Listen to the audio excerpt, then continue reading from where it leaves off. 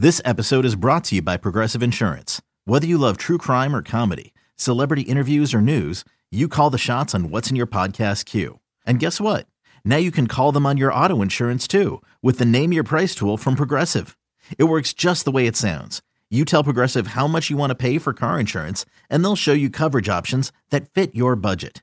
Get your quote today at Progressive.com to join the over 28 million drivers who trust Progressive. Progressive Casualty Insurance Company and Affiliates. Price and coverage match limited by state law.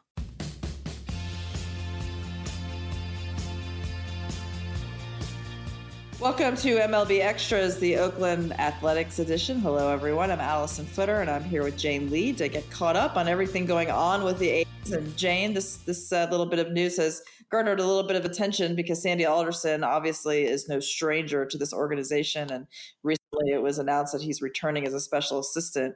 I would imagine, there's two really good things that come of this. One is that Sandy Alderson, his health seems to be in check and that he's able to do this. So that's one good thing. He's been battling cancer for a long time.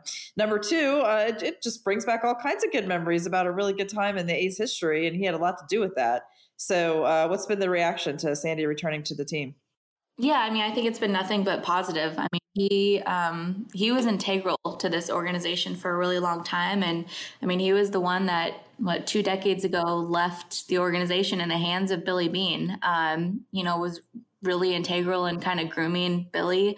And so for Billy to bring him back and kind of have it come full circle like this is really cool to see. And, like you mentioned, I know a few days ago, he said that he's cancer-free, which is awesome news. So the fact that he has health on his side, a really cool gig, just getting him back to where it all started for him. And then from a business standpoint too, obviously brings just a wealth of knowledge and experience, has done so much since he left the A's.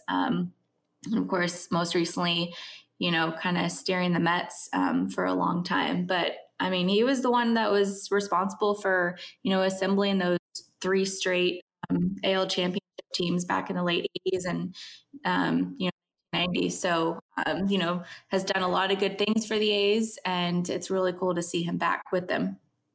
Yeah, I guess there's plenty for everybody to do. Things have just changed so much. The Mets, I never got the impression that the Mets were the most analytically sound organization while Sandy was their general manager. And it seemed like they were kind of more traditionalist when it came to that. And he's really going back to a team where, they're just so advanced in everything. They're kind of the pioneers in things that go on now. And so, do you know specifically like what he would be doing, or is this sort of a fluid, in progress kind of advancement?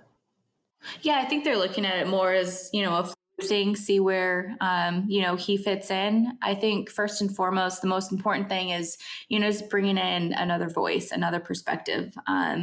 I think that's always a good thing. No matter, if you're coming off a really incredible, 97 win season that no one expected. I think new voices, fresh expertise, fresh perspectives, it never hurts. And this is a guy that's been with several different organizations, like you mentioned, maybe an organization that's not so inclined to use all the advanced measurements and stats, but, has also, done that work with other teams too. So I think with him, he's just so well-rounded. And, I think there's obviously, a goodwill component too of, Billy bringing his friend back into the fold and, not just doing so because of that, but because of his expertise. So let's talk a little hot stove. Jon Heyman, an MLB Network insider, recently had a tweet that suggested that the A's might be among the teams considering Matt Wieters, pointing out that the team did pursue Jonathan Lucroy earlier before Lucroy signed with the Angels. So it's been no secret that the A's could use a little help behind the plate. We saw what happened with them when they added a veteran catcher like Lucroy. Taking nothing away from the pitchers, but I really do think he had so much to do with the success of those pitchers last year. So that would be an okay, maybe addition if the price is right? Yeah, and I think you're exactly right. I think it comes down to the price and asking yourself, is it worth it to spend on a catcher when, we do have a backup plan. They have Josh Vagley and Chris Herman who can platoon. They have Sean Murphy, their top catching prospect, kind of waiting in the wings, and he could be ready midseason. So you have to ask yourself, what, do we wait out Murphy? We upgrade now and utilize those resources in that way. And it's kind of a dilemma in a way because, they could use some more starting pitching. They could use a lefty reliever. So it's just a matter of how much they're going to prioritize this. And I mean, you look at, Wieder's offensive numbers over the past few years, not so great as a switch hitter, but just hasn't done a whole lot at the plate. But of course, you look at Lucroy's offensive numbers last year and they weren't so inspiring either, but you couldn't overstate the impact he had on that starting pitching staff. And Wieters is a guy, coming from Washington. I mean, he's, caught some of the elite pitchers in this game. So, that you do have to consider the value of a veteran presence, especially at the position and with so many unknowns in the rotation. So I think this would be a good move for them so long as that price is right. I mean, you look at what Lucroy got from the Angels, probably a little less than he expected to get, just in that $3 million range. And I think incentives can take it to $4 million. So you would expect that, the A's aren't going to pay more for Wieters when they had a chance to get Lucroy. So, I think it's going to depend on the price, what Wieters camp believes he's worth, what the A's think he's worth, and, whether to spend the money in that way.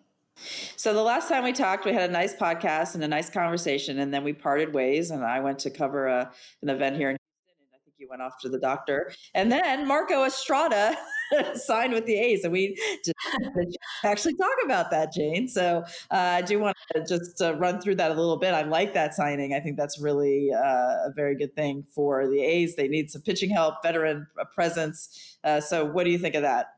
Yeah, I like it too. I think it was kind of out of the blue, but then when you really looked at it, it made a whole lot of sense, especially for the A's. I mean, it's such an A's signing.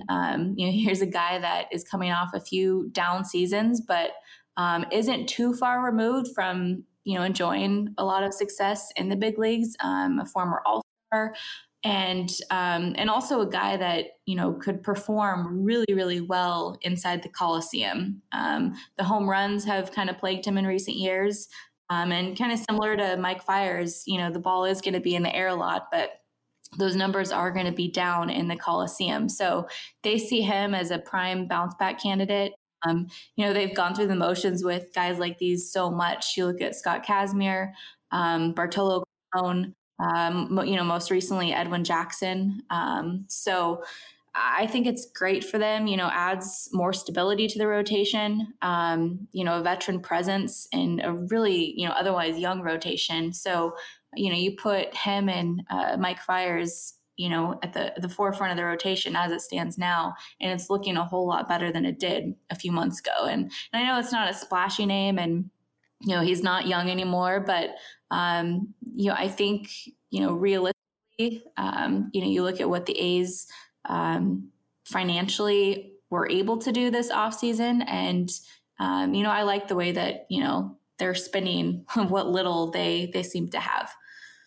So let's conclude our conversation. We're going to spotlight a player. Usually we talk about this ahead of time, but we didn't. But I'm going to ask you to talk a little bit about Matt Chapman because he's an awesome player. And there's not a whole lot that he needs to work on. That will be like, holding our breath waiting for when he gets to spring training. But our friend Will Leach, who wrote a column on MLB.com recently, he targeted a bunch of dark horse MVP candidates for 2019, and Matt Chapman is one of those. And I don't think that's a stretch at all to say that he could definitely be an MVP candidate. Let's just wax poetic on everything that he was and what he might be in 2019. Plus, he's just a great guy. So, what would you like to see from him in 2019, Jane? Yeah, I think, more of the same. And I really would not be surprised if he's even better this year. Now that he has a full big league season under his belt, I think he's one of those guys that really is only going to get better. I mean, he strives to be the best, and you hear that from so many guys, but you see it in him. His work ethic is just unparalleled in that clubhouse. I know, some media members can get a little annoyed because he is the guy that's never at his locker. And if he is, it's for seconds, because he's, always transitioning from the cages to the weight room. And it's not like he's just hiding. He is seriously always working. And, you have to appreciate that. Before games, after games, it was really incredible to see. And I do think, that he could, become one of the better hitters in the game. I think he's already established himself as one of the best defenders in the game, probably the best at third base, if not close to it. And to say that after just one full big league season, is obviously pretty telling. And I think, the offense is just going to get better. I think I see him, back on strikeouts a little bit, taking a few more walks. And once he does that, he is going to be a complete hitter. The power's there. And you look at him and he does kind of scream, MVP candidate. So I would not be surprised, to see him kind of work his way into that conversation, much like he did, at the end of last year. You look at his offensive numbers, the way he finished the season after he, rested his wrist, and they were incredible, some of the best in baseball. So I know he's taken care of that wrist completely now. He had minor surgery really early on in the offseason. So, with that ailment out of the way, I would suspect that we're only going to see better things from him. Absolutely. I cannot wait to watch him play this season. So thank you, Jane. Thanks to everybody for listening to MLB Extras, the Oakland A's edition, and we will talk to you next week.